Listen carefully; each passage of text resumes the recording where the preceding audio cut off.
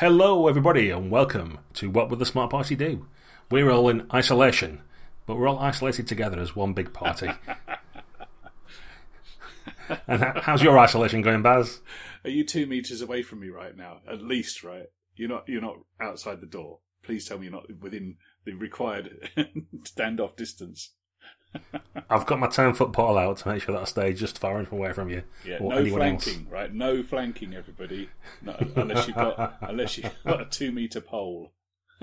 Who knew the 10-foot pole would be just about the right size for this? We should have all had one ages ago. Yeah, absolutely. Ahead of its time. So yes, it's currently at time of recording. The coronavirus or COVID-19 is around everywhere. Everybody's self-isolating in their homes, wondering what to do with themselves, unless of course you are a gamer, in which case you're jumping online for more gaming action because you've got time off, maybe. Not me, I'm going to work for a living, unfortunately, and work from home. But still, I've got a lot more online gaming lined up than I have done for many a month. How about you, Baz? That's gone bonkers, mate. It's gone absolutely bonkers. I mean, absolutely do not want to make light of this terrible situation, and I hope our listeners are all safe and looking after themselves as best they can do. But one of the silver linings in this awful cloud is the sheer amount of gaming possibility that has unlocked itself before us. We've got to that often reported dream of, won't it be great when we're all in retirement homes, sitting in comfy chairs with nothing else to do? And we're all slightly worried that we'd be too senile to pick up a D20 by that point. But no, it turns out that you don't need to be in the same room to get some gaming on. In fact, if you're not in the same room, you can get gaming on that you wouldn't have done if you were just doing the usual with your mates. And there are golden opportunities for people who've got time on their hands, got a little bit of technology at their fingertips, and a willingness to try something. Yeah, for sure. I mean, I've chatted to one or two other people about this, sort of at various forums via electronic media, and there is that kind of feeling certainly from some of the older crowd or more mature audience. I don't know how to pronounce you all, describe you all even, but that it's not really gaming, or it's not as good gaming, or face to face is better. And I think all that is true. I think both of us would much rather be sat around a table chatting to people where you can see them face to face. But given the opportunities are limited, so the alternative is no gaming. Online gaming's actually alright, isn't it? Yeah, well, I think what we're going to do on this show, aren't we, mate, is we're going to talk about gaming in the current environment, online gaming specifically, and I'm kind of compiling a list of statements that I think are true. I know, right? Got nothing better to do, have I? And I think you're absolutely right, mate. Statement number one is that online gaming is probably not as good as face-to-face gaming because it doesn't do stuff. But it does do other things. So I'm going to put it in the classification of it's different to gaming, but it's definitely better than no gaming. So yes. That's going to be fact number one in my growing list. Okay. Oh, I didn't realise we were doing a list. I'll just throw things out and see if they can add to your list. Yeah, you're going to do that and add them to my list that I've literally just started now. It's in the spirit of like, I've got nothing else to do, let's find a project. And I'm a bloke, so I do lists. Seems reasonable. So what I'll add then to balance out my perhaps initially negative statement, saying it's not as good as real life, and you're saying perhaps it's just different, is that there are advantages in terms of being able to play with people that you wouldn't normally. So, for example, we've been in a couple of games, and that's only possible due to the power of technology, because if we relied on getting to someone's house, it just wouldn't happen. And you can expand that out to different countries or different time zones and all around the world, or even with game designers or, people that you always say, let's meet someone and do something, you never quite manage it. You can manage it now due to the power of technology. So there is an advantage as well as the downside of not being face-to-face. Yeah, there is. And I guess we should maybe go through some of those. So let's think about who's the audience here then. So we've got this mass of gaming, and it turns out to be an absolute mass, who want to play some games and are finding themselves unable to get their buddies round to their house or go to their club or whatever it is they normally do, and they're looking around for a way of playing a game. So if they've got, what would stop them doing that, mate? So what stops people jumping onto online and just going, hey, everybody come and play with me? Do you think then one of them is that people think the gaming won't be as good, or that it will be so different that they don't recognise it? Well, they perhaps don't know how does, like, I suppose it's the sort of thing we talk about with other games. We've been playing so long now, we can't really remember what it's like to start from nothing. Yeah. And I've probably been like running stuff or playing games online long enough now that I can't remember what it was like when I first started. But it can be intimidating if you don't know like literally anything about it or where to start. Yeah. You just don't know the mechanism of like how do I even speak to other people, or how do I roll dice? Do I roll my own? Is there a way of doing that? Do I need to see people, or can I just talk to them? Can we phone each other up? Yeah. So I think there is that initial barrier for people if it's completely new to you. You're a bit kind of like, yeah, but what do I do? Like how do I make it happen? Yeah. So I mean, I get this every time I go into a restaurant I've never been into before, or a pub or something like that, and I want to order food and I don't quite know how it works. And it actually stops me going into some places because they don't have a big blackboard with step 1, step 2, step 3. Because I find that kind of stuff a bit reassuring. Like, do I go to the bar to get this? Is somebody coming to see me? Do we pay it now or do we pay on the way out? How does it all work? And you end up then going to the place you know, don't you?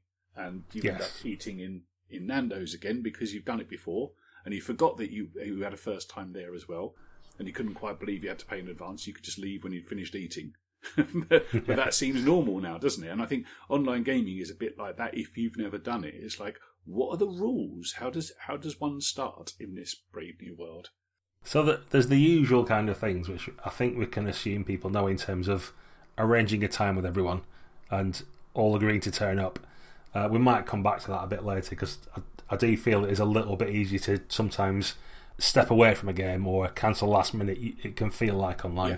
Because you don't have to look someone in the eye to do it. But that aside, the very sort of basic options you need really is just some way of communicating with each other. So that can be, as we're doing now, recording using something like Google Hangouts. So we've got a video conferencing option. You could use things like Skype. There's also Zoom, which has a free layer, but it's not great. So someone needs to buy that. So there are other paid-for options as well. So for Office 365, you can get Microsoft Teams and have conference calls. There's all manner of things like that. So your very basic requirement is get aware where we're all going to be able to talk to each other. And I would suggest preferably with video as well, because it does add like the non-verbal communication elements. Someone can raise their hand if they want to speak, maybe. You can see if someone's walked away and isn't there anymore. You can make sure they're still hearing you. All that kind of stuff. Yeah, I agree with that, mate. It is that simple. Step 1 is you've got to find a way of communicating with up to however many other people it's going to be.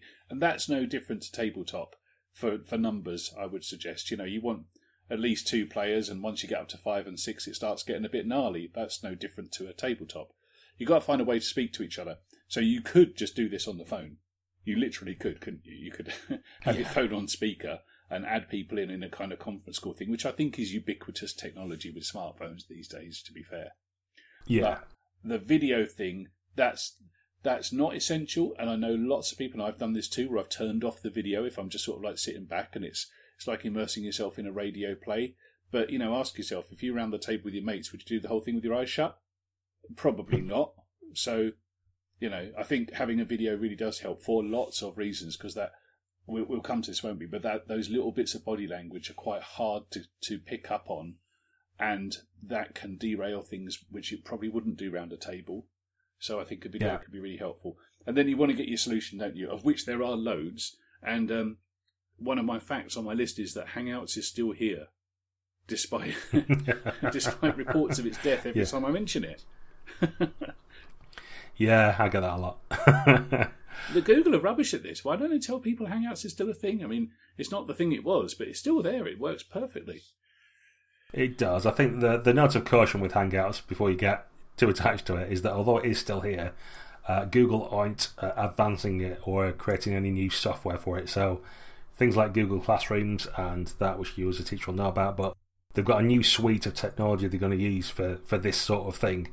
So I think Google Hangouts is basically being left here as is to kind of fill that hole while they get whatever it is new they want to do and work out how they're going to price it or if it's going to be free or whatever else. So it works well. I think it's one of our most stable platforms that we've tried, but it's only ever going to be this good. They're never going to improve this particular tool. It will be, this is as good as it gets sort of thing.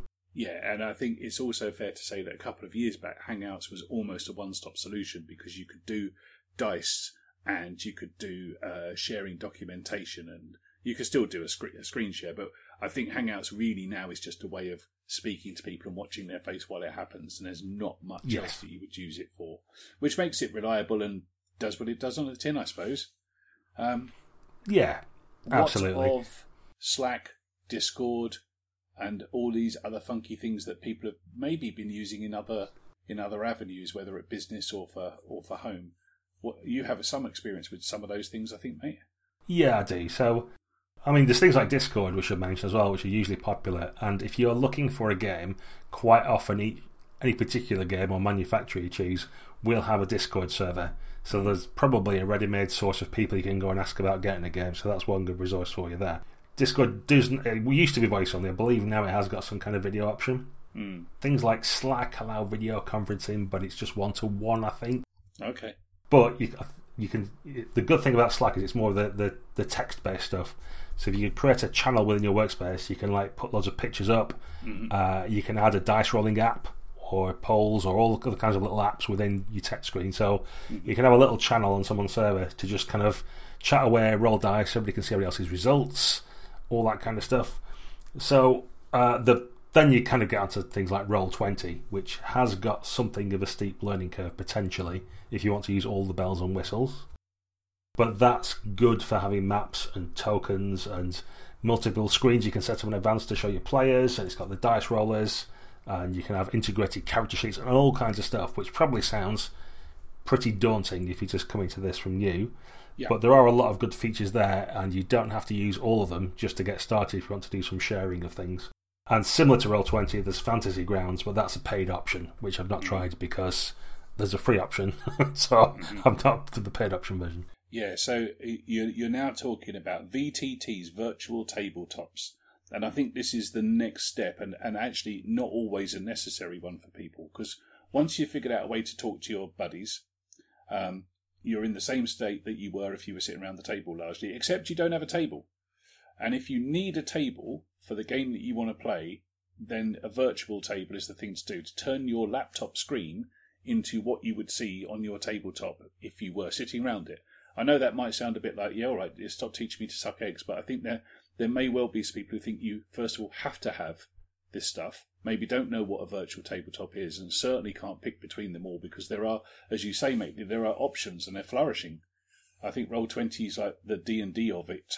It's the big one, but there are loads of others, and people, I could see people getting quite tribal about their preferred medium for gaming. Yes, they do. I've seen a little bit of that coming as more and more people have been jumping on recently because of the global lockdown. There was a kind of, well, I use this, well, I use that, and there's no need to get. I mean, use Mac the best. Windows, isn't it? It's like, get over yourself. Yeah. So you can do things. It depends what game you're playing as well. So if you want to play a Pathfinder or D&D or something, then I would recommend getting to grips with Roll20, which does have a really good wiki page you can go to that tells you to do all kinds of things and create macros for dice rolls, so you could just type in something basic and it'll do your normal dice rolls for you, or you can have tokens with hit points attached to them and all kinds of fancy things. But if you're not playing something of that degree of detail, then you can use it. Well, you can just use Roll20 or and take away the grid and use a blank sheet, or you can just dispense with using something like Roll20. If you're playing Fate, for example, you might just use Hangouts and then screen share a basic paint tool that you can type in or draw pictures on to just draw some notes or things like that. Or there's an online tool called Miro, which is like a massive whiteboard which allows you to put post-it notes on it and things like that. So if you're using Hangouts or Zoom or whatever your voice and video option is that you've selected, you can just do a screen share and have something like that up, and that's perfectly good for playing the more simple or easy to use systems that don't require lots of tracking of numbers or lines of sight or grids or that kind of thing. Yeah, it's a decision that only you can make, and as with most things, you'll want to try out a few different things before you go. But I would counsel, my counsel would be, get what does it good enough and don't get anything more than that, because you can get lost in this stuff. And over the last week, as fun as it's been to noodle around on Roll20 and try and find exactly the right tokens and import images and stretch them and blend them and the rest of it, I'm putting preparation time into just mucking around with that I would arguably be better off putting into my scenario or my characters, or whatever. So there is a right old rabbit hole that you can end up going down, and it may be that your game needs nothing more than you to be on a conference call and use WhatsApp to show each other pictures. It may be that that's enough, and there you go, you're online gaming, frankly, at that point. But of course, if you really want to jump in, that Roll20 and the other virtual tabletops will automate so much stuff for you that it is essentially like playing a game that we never thought would exist in the 80s and 90s. It's not virtual reality, but it's an incredibly powerful stuff that is available to you. And if you want to drop a couple of bucks, none of it's expensive, but if you want to drop a couple of bucks, you can get an all singing, all dancing experience. It's full of like ooh and ah. But it doesn't take away from the fact you still need to GM and play. So there is that. And there are obstacles to that. Yeah, I play in a variety of formats depending on who's running and what we're doing, to be honest. So to give another example of an easier way into things, there's the One Ring role-playing game, which is a quirky system, let's call it. There's lots of bits and pieces to it, but rather than try and move that online, Guy, a good friend of the show who's running it, is largely doing it just on Hangouts with voices and stuff. We just talk to each other. We all have manual dice that we roll in front of us and tell everybody what we got. And then he uses the Twitter group rolling to organise the game, just to post pictures or maps occasionally. Right. And that works perfectly fine. And that's like cost-free, really easy to do. Everybody knows how to put a picture into a Twitter feed. And, it works really well. And, that some people do worry about whether you can trust your players to roll dice or not and whether they'll be cheating. But if that's a worry for you, that's not a problem with online gaming or the tech. That's a problem you have with your players. But that's come up though, mate. That's come up a lot in the last couple of weeks with me, is trust issues. And I find it slightly bizarre. But one of the massive upside of playing online is you can play with people you've never met before.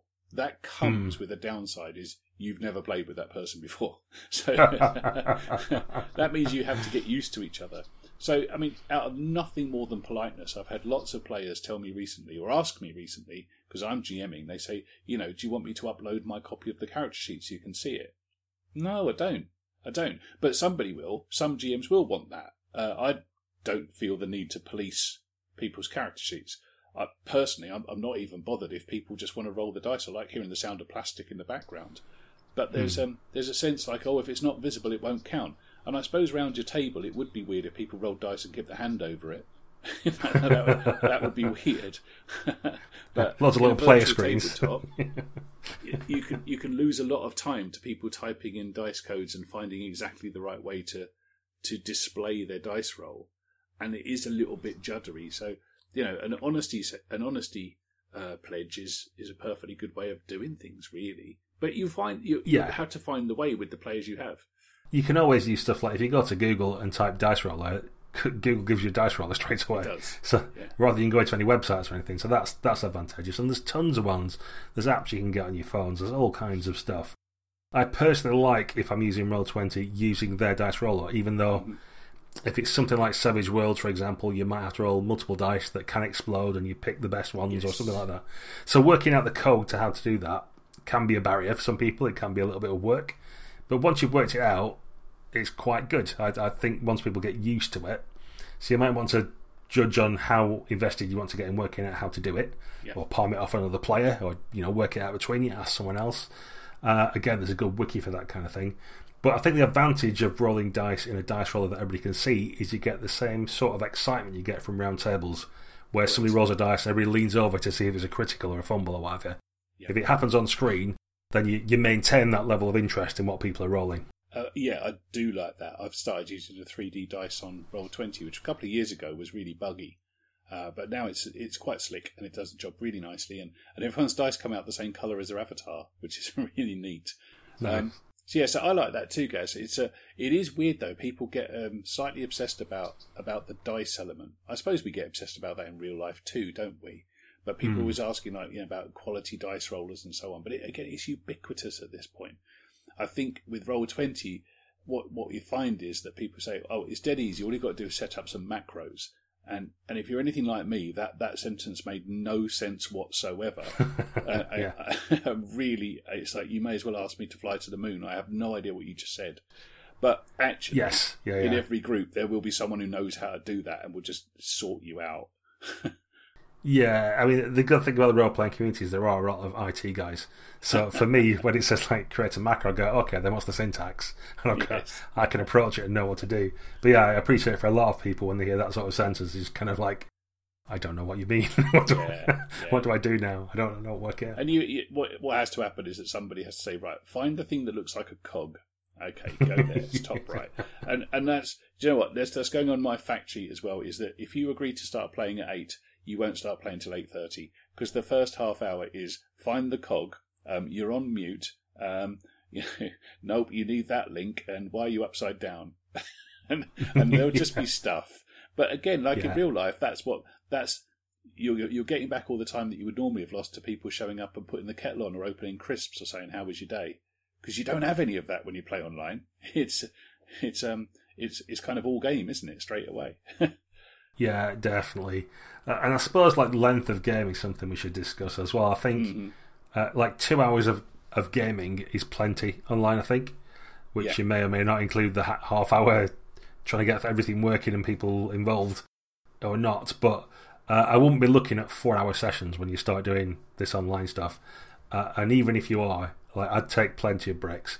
Even in a 2-hour game, arguably, take a 5 minutes halfway through and just get up and walk around a bit. It's what you have to do at work. If you have a desk job, you're advised every hour to sort of like stretch your legs or your neck and just look away from the screen for a bit to refocus your eyes. So that's definitely something worth bearing in mind in a game. Sometimes as a GM, when you're driving everything and interested and involved, it can seem like you're into what you're doing, so you don't notice it. But your players who have to sit patiently and wait for you can quite often be getting a bit antsy in the seat, start twitching about or looking at Facebook or other things. So just be aware of comfort breaks and things like that and the length of the session per online. Yeah, which takes us back to the lack of body language. So at a table, you would pick up on that atmosphere straight away. It'd be impossible because people would like get up and go to the loo, or they'd be fiddling with their phones or yawning and stretching. All of those little things that we take for granted, you can't see very well. And even if you've got video on, which I think we suggest you do, doesn't necessarily mean that someone's got that window open with those videos on. I lost count of how many times last night I asked somebody for their action and they were getting a glass of water and I just didn't have the screen in front of me. Because it happens, because I have my Hangouts in one window and I have my Roll20 in another. It's in the middle of a battle. I make the Roll20 window big and I can't see anybody for that 20 minutes we're having a fight. And things happen. They just do. And chat windows and stuff are great, and people like my mate Dan is awesome at saying like just stepping away from the keyboard and let me know when he's back. But we've stared at each other before, haven't we? Where the video was frozen, and I thought we were just having a think. That's very true. Yes, many of our podcasts have been a bit like that. Has he finished, or is he just frozen? Is he still there? Can he hear me? Yes, there's a lot of that kind of activity, and I think. We keep mentioning Hangouts and Roll20 a lot, but that's what we typically use. So I'm pretty sure these are applicable to other things as well. But on Hangouts, for example, there is a chat function. So there's a little chat window. So that's useful for things like if you want to say I'm walking away from the keyboard for a bit without disrupting the flow of the game, you can just put a little chat message to go and be right back or whatever you need to do. But that's also useful for chatting away as well, because when you're online playing, it tends to be one person has to speak at a time, because if you start trampling over each other, no one can hear anything.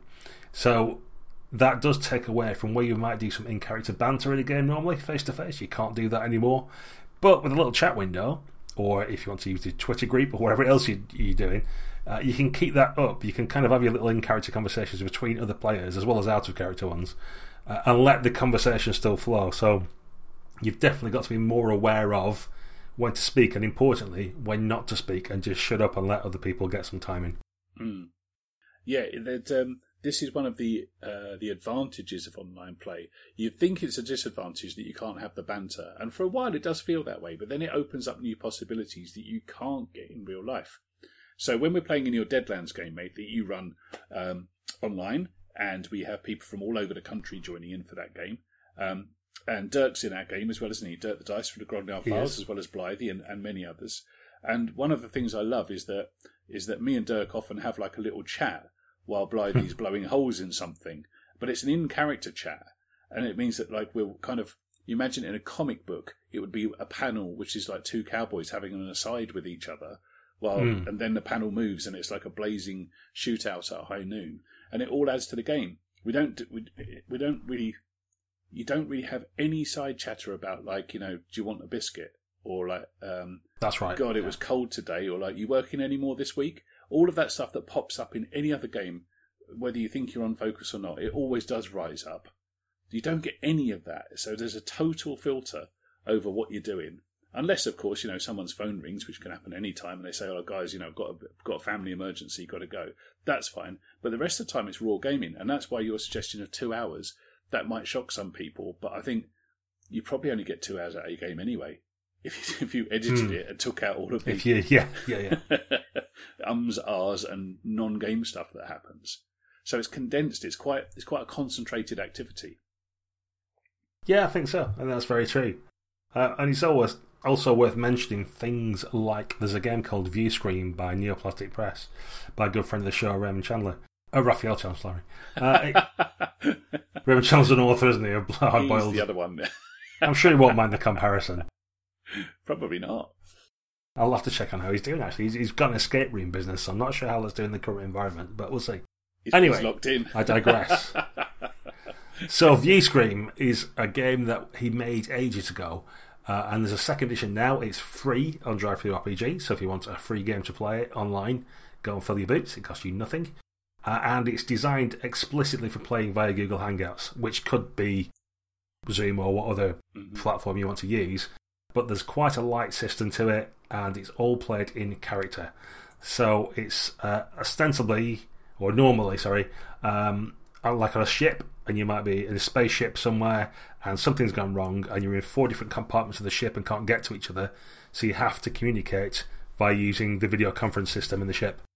And so you play in character as the medical officer and the captain and whoever else, trying to solve some problem. And there's some good little tweaks to it as well, like he's got one where you're playing 4 wizards trying to sort out the problems of the land, but you're all in your own little towers with your orbs of seeing or whatever, like your Plantier that you're all talking through. So you've got your crystal balls in front of you. But you all have to do it in character. And it's got a sort of mechanism where you ask someone for help, and they've got a number of options that they have to give out throughout the game. And some are, yes, I can help you, and some are, no, I can't. I'm Flavorpool. So some of you will survive and some of you won't. But that's a great example of something that's specifically designed for the medium of playing online games. Yeah, that is a good one. I mean, there's not many that are specifically designed for it either, so that's a fairly small pool you're drawing from. I think it's fair to say that some games do better on online, and some games are maybe less suited for it. I'll kind of push out there a couple of system or genres and see what you think, mate. I think it does gridded combat, high-octane D&D Pathfinder quite well, if you've got the right setups for it. And I also think that online gaming through a screen can work quite well for kind of close horror, suspense type games as well, because it can give you that feeling of being on a submarine or in that Arctic base. Yes. If you get the atmosphere going right and a little bit of tunage in the background as well, that can be quite good. Yeah, and it's kind of the visual element as well, especially if you're sharing screens and that kind of thing. At a table, to have to print out loads of art or hold up your DMG but like cover different parts of the scenario so the players can't read the text but only see the picture can be really awkward. But if you're online just pulling images from Google Image or Pinterest or wherever else you want to pull them from, you can just slap loads of really cool pictures at people to give them ideas of what's going on. Yeah. And that can save a lot of time as well, like we were saying before about concentrated gaming. Rather than going over the top with your description of what the Bayaki looks like, you can just whip it up on the screen and say, that's going to bite your face off, and start rolling dice and get into it, you know. Yeah, there's another really cool tip if you are speaking as an NPC. You can bring up a picture of the NPC and you can replace it with your normal screen. And the way that Hangouts work, and loads of other ones do this too, is that when you're speaking, your picture becomes the big image on the screen for everyone to see, and when you're not speaking, you go back to being a thumbnail. That means that when you speak, everyone sees that NPC's face, and when you don't speak, it goes back to being you, and that can be quite fun. I hadn't thought about that too much, but that's a brilliant idea, Baz. Well done. I think I stole it. Can't remember where from. Sorry. No, it was our great idea. Exactly, that's not mine. That's cool. I suppose another aspect we need to talk about is group size. So I know a lot of people are quite happy having a D&D session with 7 players and all the rest of it. Online, this is suboptimal. I'm having one tomorrow. What you've got there is 2 D&D groups. Yes. They need to split up. Yeah, I think the sweet spot is either 4 or 5 people. So that might be 3 or 4 players, or if you're playing a GM-less game, 4 of you is pretty good. I'm running a gun infrequently, which even in face-to-face it says like 5 of the heroic players, is a lot, and I've gone 5, and it's at the limits because you've got a lot of people sat around waiting for a turn. Some of the platforms start to struggle if there's a lot of bandwidth having to be used by lots of people joined onto a call, that kind of thing.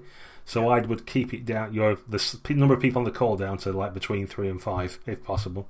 Yeah, I think it's tabletop -1, depending on system. Yeah. Maybe -2. I don't like tabletop if there's me and 2 players, but online that seems to be great. My normal minimum around a real table would be 3. Yeah. So that -1 formula works for me just fine.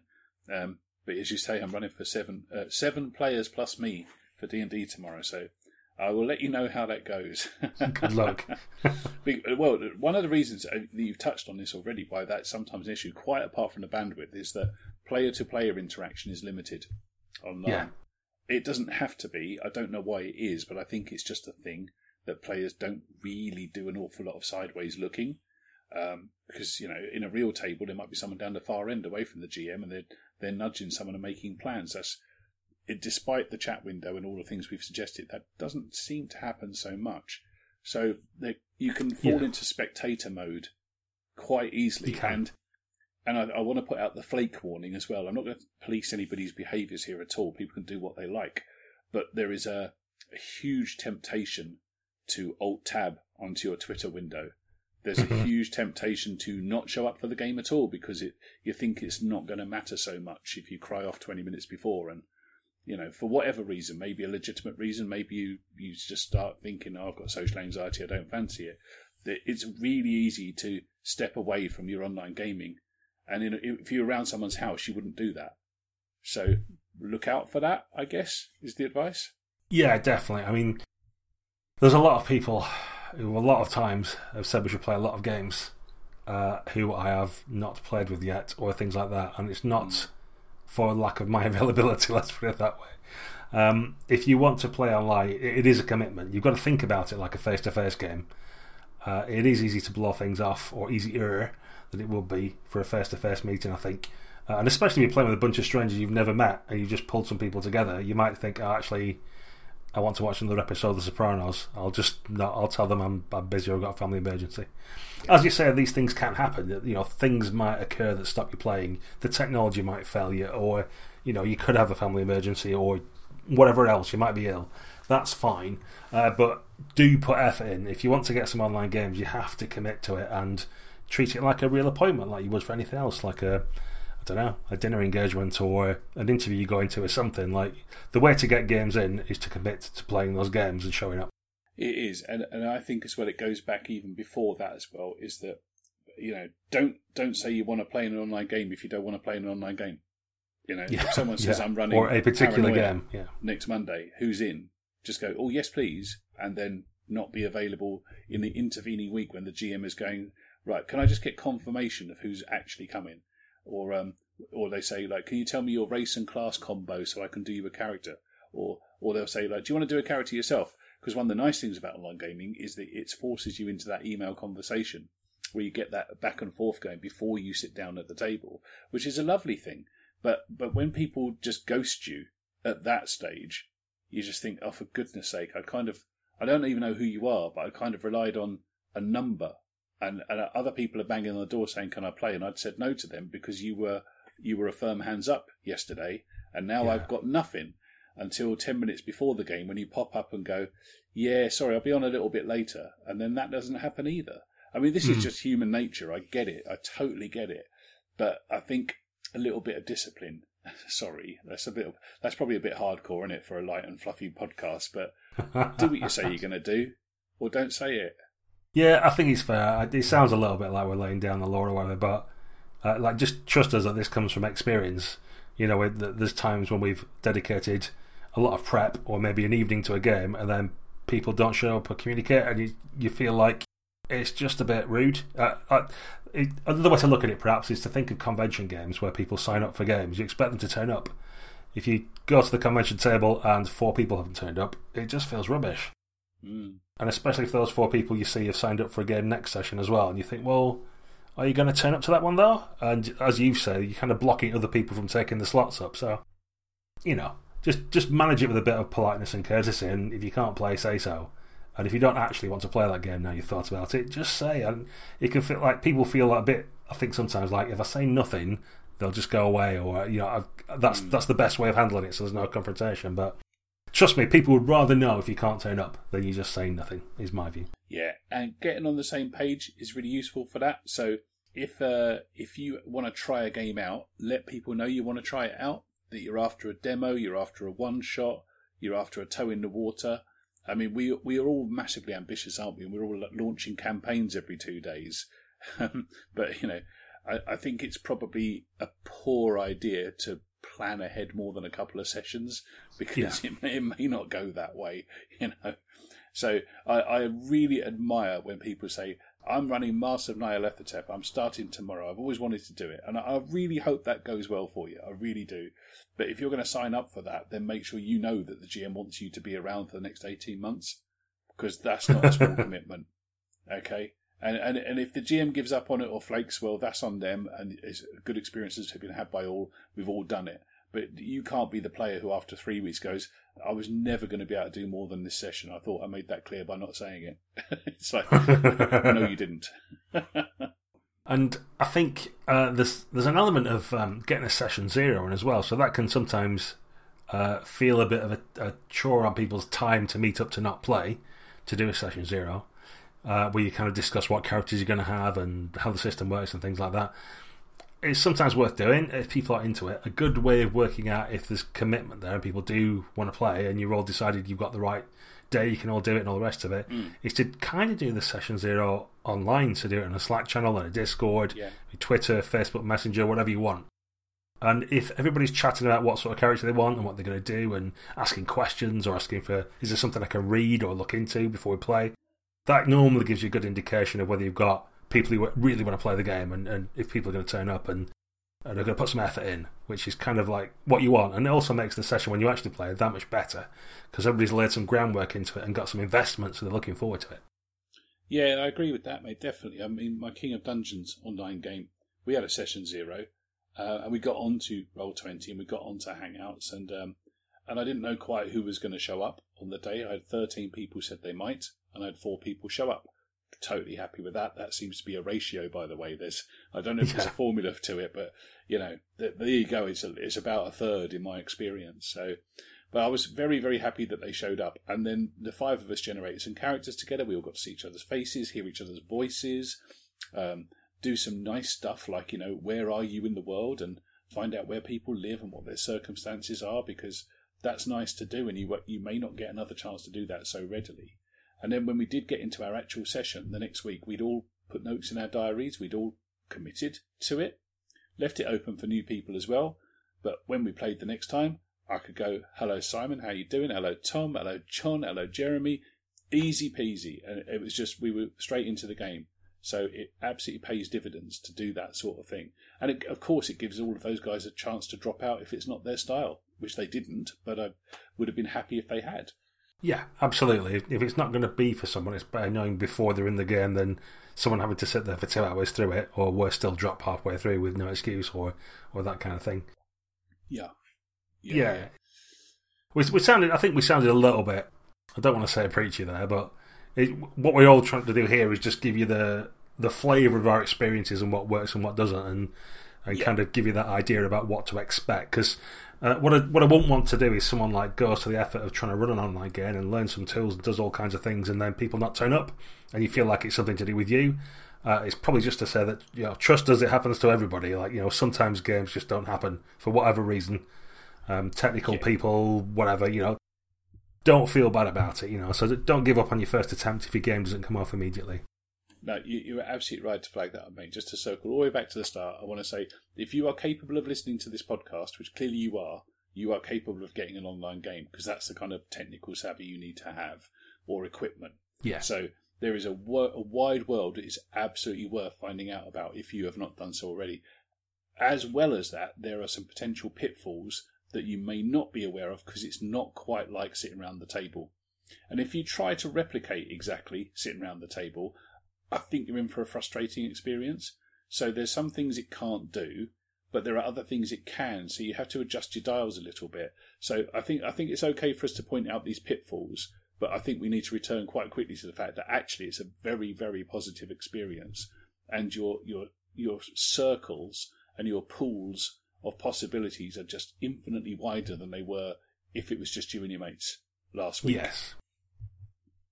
And certainly in the times we're at the time of recording, where it's a lot of self-isolation and lockdown and things like that, being able to communicate with people and just have a fun time for a couple of hours and speak to people in different countries and all kinds of things, make new friends, that's all really good.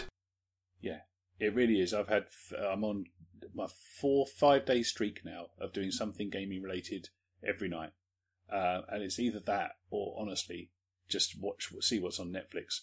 I know I can do that during the day at the moment, and we're not all in that luxurious position, I appreciate, but it's so nice to not have to worry too much about getting up at the crack of dawn. And massive thank you to those key workers who are enabling me to do that. Thank you so much, guys. We're all doing our bit, I know, and some of us are doing a bigger bit than others. And I don't want to belittle at all the horrific situation we find ourselves in. But as gamers, we're really good at finding good stuff to do in difficult times. We could run D&D if we just had one piece of paper and a pencil on a desert island. I know we could. So we've got more than that now. We've finally got the one thing you can't buy, which is time. So, and this is a great way to use it. And you don't even have to, you do have to put some trousers on. Please put trousers on. Do not do this in your pants. But that's my only rule. Apart from that, you can come and play with me. So there are some things to think about as well. So it's worth having a webcam. Some laptops come with them.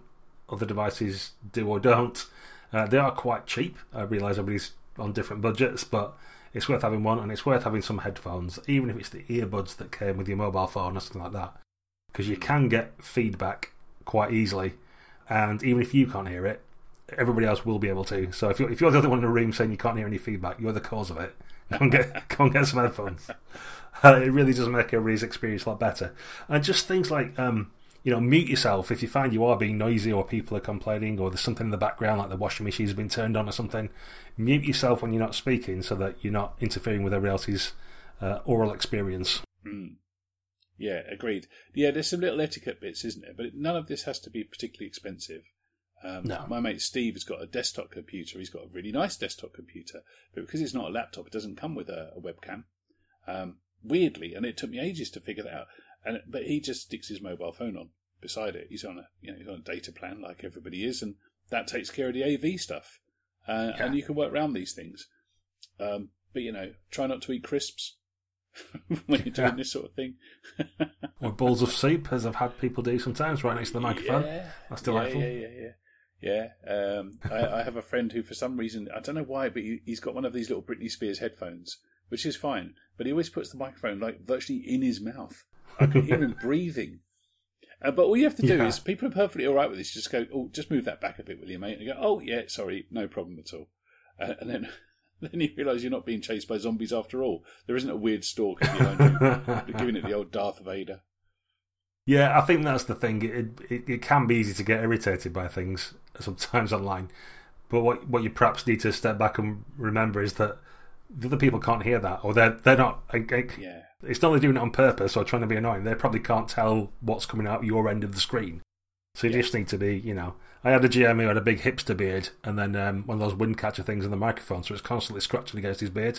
But he didn't know. He was just chatting away quite happily. I had to sort of stop him at one point and say, "Can you just move that away a little bit? Cause your beard's too noisy." Yeah.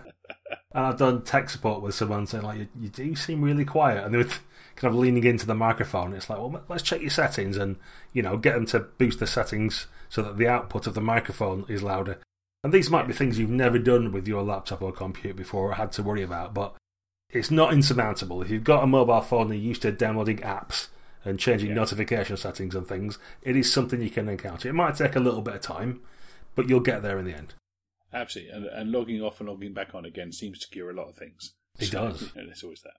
So we're doing pitfalls again, Nate. What about the positives, though? I think we should maybe go back into the realms of what is the good stuff that you can expect that maybe you didn't expect. I mean, one for me is that information management is so much easier if you're playing online with people. If you are going to do, for example, Master Nyarlathotep, then all of a sudden, organising those handouts, NPC names, keeping little journals and conspiracy webs is trivial online, and it lasts whatever the word is where it lasts from one session to the next. There's a word for that. Can't remember. It persists or something. That's it. It's a persistent, isn't it? So it doesn't drift away.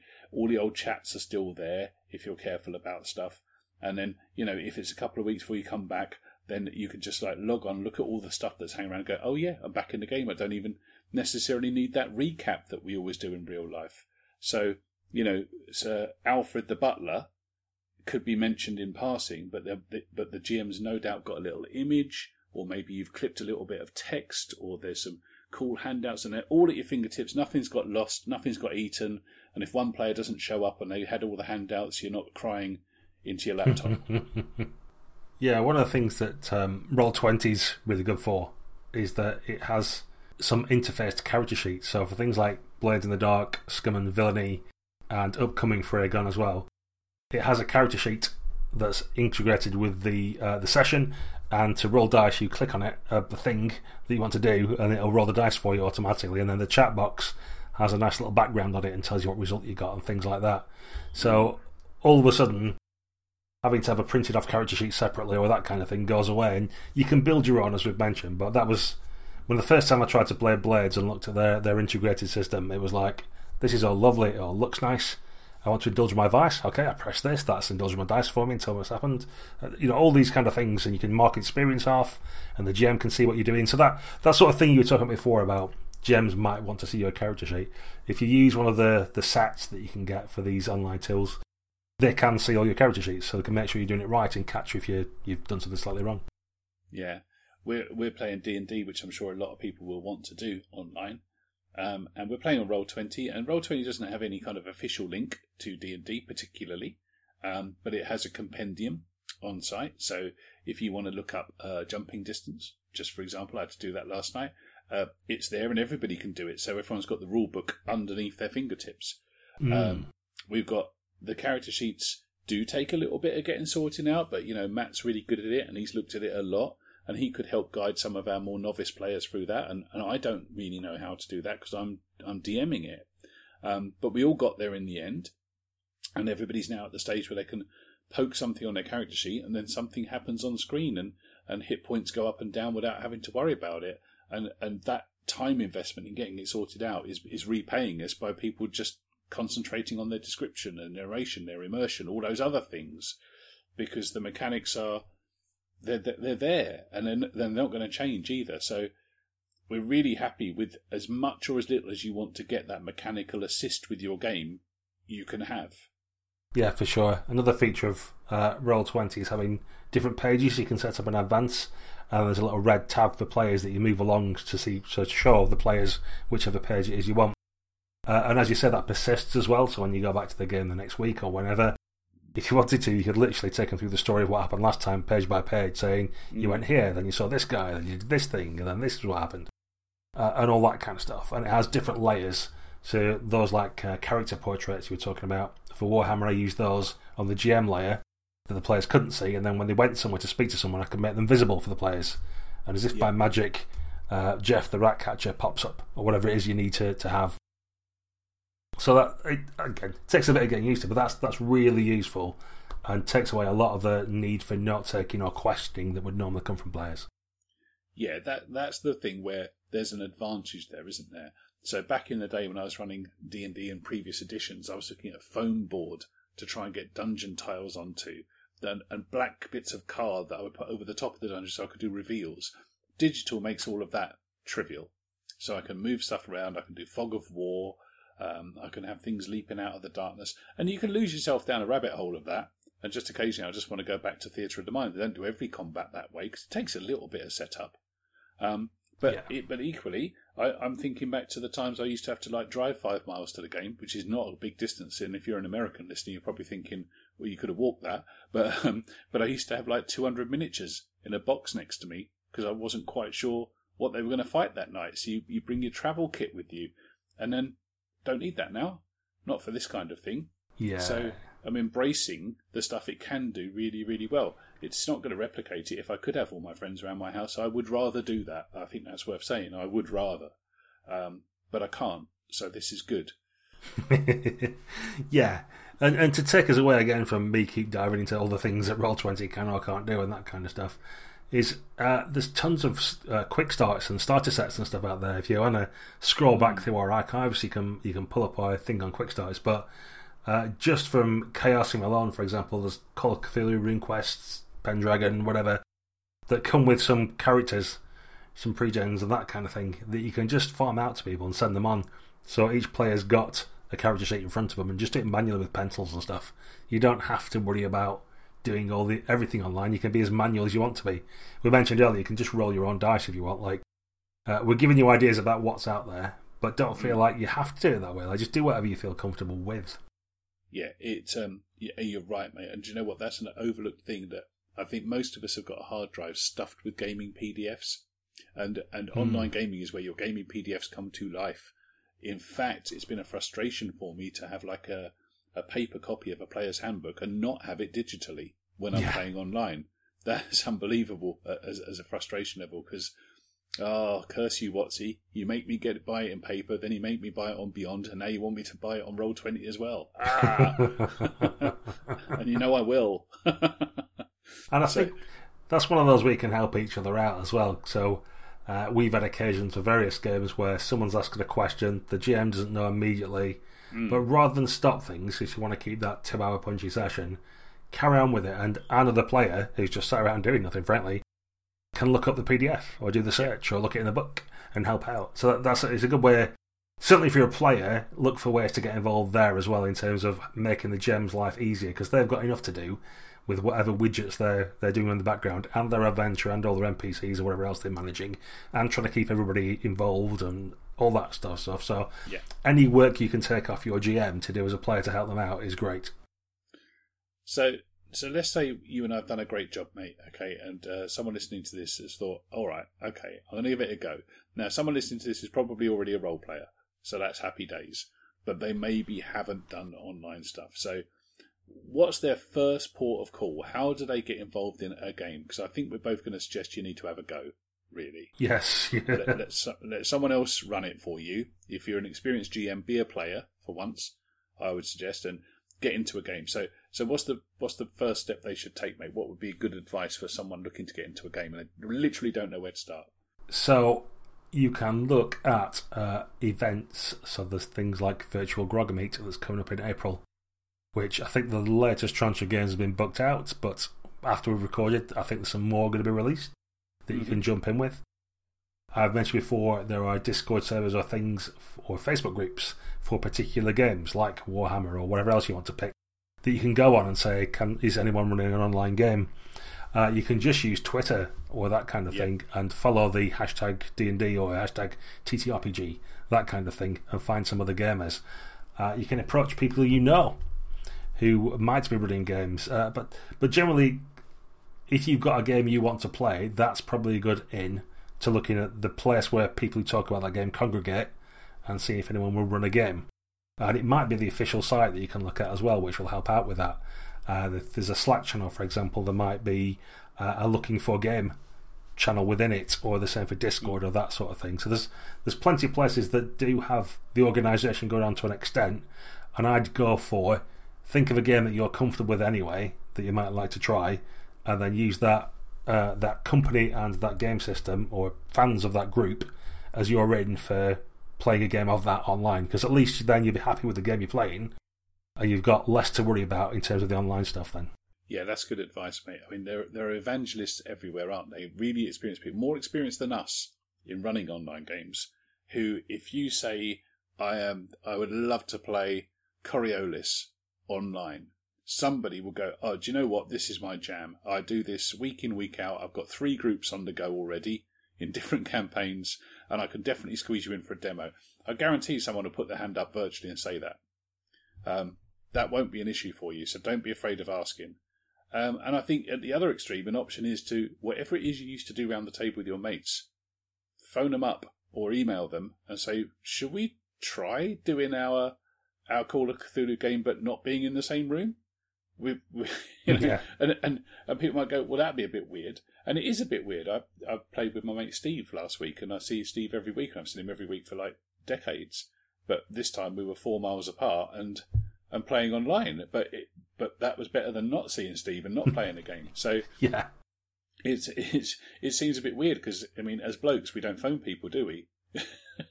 Just don't. True. But it turns out that you and I have got used to looking at each other's visogs over hangouts for years now, haven't we? And it's still a little bit. I still get a bit of stage fright when the video launches. So why not start with your mates? Yeah, that's true. That's very true. I have seen quite a lot of people actually at the minute talking about, I'm going to try and move my game online, which seems, I don't know, like the way some people have phrased it makes it sound like it's moving house or something. And it's not. Yeah. You know, trust us, it's not actually that bad. Like, if you have got a meat space group, then yeah, that is definitely one aid, is to just use all the people you already know and say, let's just give it a go and see what happens. And that can be as easy as having a conference call and all of your books out in front of you and your character sheets. That might be your first step, and that's fine. Yeah, it reminds me, this was a while ago now, but I think one of us was out of the country or something. And we've played a game before. We had 4 people around the table and 1 laptop for the 5th person. And they dialed in. Now, that is a bit curious because that feels like it's from a spy film or something. But it worked. It worked just fine. It was just, I think one of us even made him a cup of tea by accident because after a while, you just think they're in the room with you. Brilliant. Yeah, I think the other thing to do is acknowledge technical issues will occur. At some point, there'll be someone you can't hear, the volume will be wrong, or whatever else. So, like these, I think you mentioned it before, but it's worth repeating that don't worry about stuff like you may have to abandon a game, or just because you can't keep in touch, or the tools let you down and keep crashing, or the internet goes off, or whatever it might be. So, don't be discouraged about that. Like, go into it thinking there might be some issues with things, and we might have to change some settings and whatever else. So, your first session really can just be a trial of. Do that session 0 to make some characters maybe, and then use that also to check out the technology and just see if all that works. Yeah, agreed, mate. There will be niggles, but it's only because all the niggles you have around your normal table you've forgotten about, or you just disregard because they're not niggles anymore. Like when someone rolls their D20 and can't seem to make it land on your table. You know, it's just that's a niggle. Or someone doesn't bring their dice every single week. These things are not going to bother you anymore. You will find new things to bother you, but don't let it put you off, you know. And I think one last piece of etiquette from me as well, which is something I've seen a lot, and I've only just thought about how ubiquitous this is now. A nice thing to do is when your game is over and everybody's got offline, is hop onto social media and thank your GM and the other players for the game you've just had. Yeah. And you see that a lot, and they're lovely to see those little one-tweet reports of somebody's good night that they had, where they flag everybody in and maybe get a screenshot, and people are celebrating their games online. And I think that's just a really nice thing to do, and you can be part of that. Yeah, I know some people's Twitter feeds and Facebook feeds are filled with things about viruses and global disasters and Brexit and all sorts, but if you curate it so you've got most of the game, all you get is lots of nice game reports and screenshots of people enjoying themselves. Yeah, exactly. And I suppose in that vein, there's something we've not talked about, which I don't think we're going to breach, certainly not in this session anyway, is streaming games, because quite a lot of people do that. Now, you're going to want to nip across to the Grog Talk channel on YouTube. James from there did a good hour or 2 with me the other day to talk me through using stuff like OBS to stream games and all that. But that's probably beyond the scope of what we're doing. But just to be aware, there's like a whole new level of technology and tools to use to then display your game to other people. You can do it simply by having your Zoom chat up or whatever and just directly pumping that into YouTube if you want to, or record it locally and then upload it to YouTube or Facebook or wherever as a simple option to start with. But yeah, I don't think we're going to cover that, but definitely keep an eye on the Grog Talk channel, because James is going to be doing a new video on that, and he has some really good, well thought out steps for how you would go from just playing online to streaming. I think that's a really good shout, mate. I'm sure that some people listening to this thinking, how do I get onto that actual play bandwagon? Which is a thing. It's a real thing. We'll cover that another time, but one of the advantages of online is you can press record. And you may not want to straight away. But yeah, that's a whole new adventure in it. That's another level. We'll do that another time. Cool. So yes, our advice. What would the smart party do? We'd go online and play games. It's what we've been doing. We've probably played more games in the last 3 months than we did all the first year, I think. Definitely. Yeah, definitely. There's no doubt about that at all. I've been keeping a track of it, and just trying my hardest to get involved. And it's like joining any other club. Give it a go. It's full of friendly people. If you can't find any friendly people, or you're nervous about finding friendly people, tap us up. If you're listening to our show, I assume it's on the basis you don't think we're that horrible. We'll play a game with you. We really will. You know, if we can fit you in, we will. But we would love people to run stuff for us. We're always looking for people to do that. So try something out online as well, because it is a really good way of dipping in and out of things that you can't normally do. You don't need to own the game. You don't need to be into the idea of the game. You're just curious. Give it a go. People won't mind doing a one-shot for you. People won't mind you subbing in for 1 week. But if you're going to listen, you might as well roll to do that. And I think it's worth pointing out that there's a bit of disappointment at the minute because a lot of conventions are getting cancelled or postponed and that kind of thing. You could, if you wanted to, encourage other people to do a kind of virtual convention. So you've got it booked out on your calendar anyway that you're going to do something that weekend, and you've got your free pass. It's worth tapping up even other people that were going to that convention, if you know them via social media or whatever else, to say, shall we still play a game anyway, or organise something. That's another good in route. Why not have your own UK Games Expo in June if you want to? Just get in touch with some people and organise some games amongst yourselves, and you can do I'll do one for you, you do one for me, that kind of thing. Yeah, absolutely. I've seen Adepticon in the States, I think that is. That's not going to happen now, so they called it Adepticant, and now it's online instead. Well done, Adepticant. Yeah, there's a lot of that going about. So yeah, just help each other out. It is a friendly community. You might have some missteps, but it's definitely worth doing, and some gaming is better than no gaming. GG. Thanks for listening, guys, and we will catch you on the flip side. Cheers, everyone. Bye.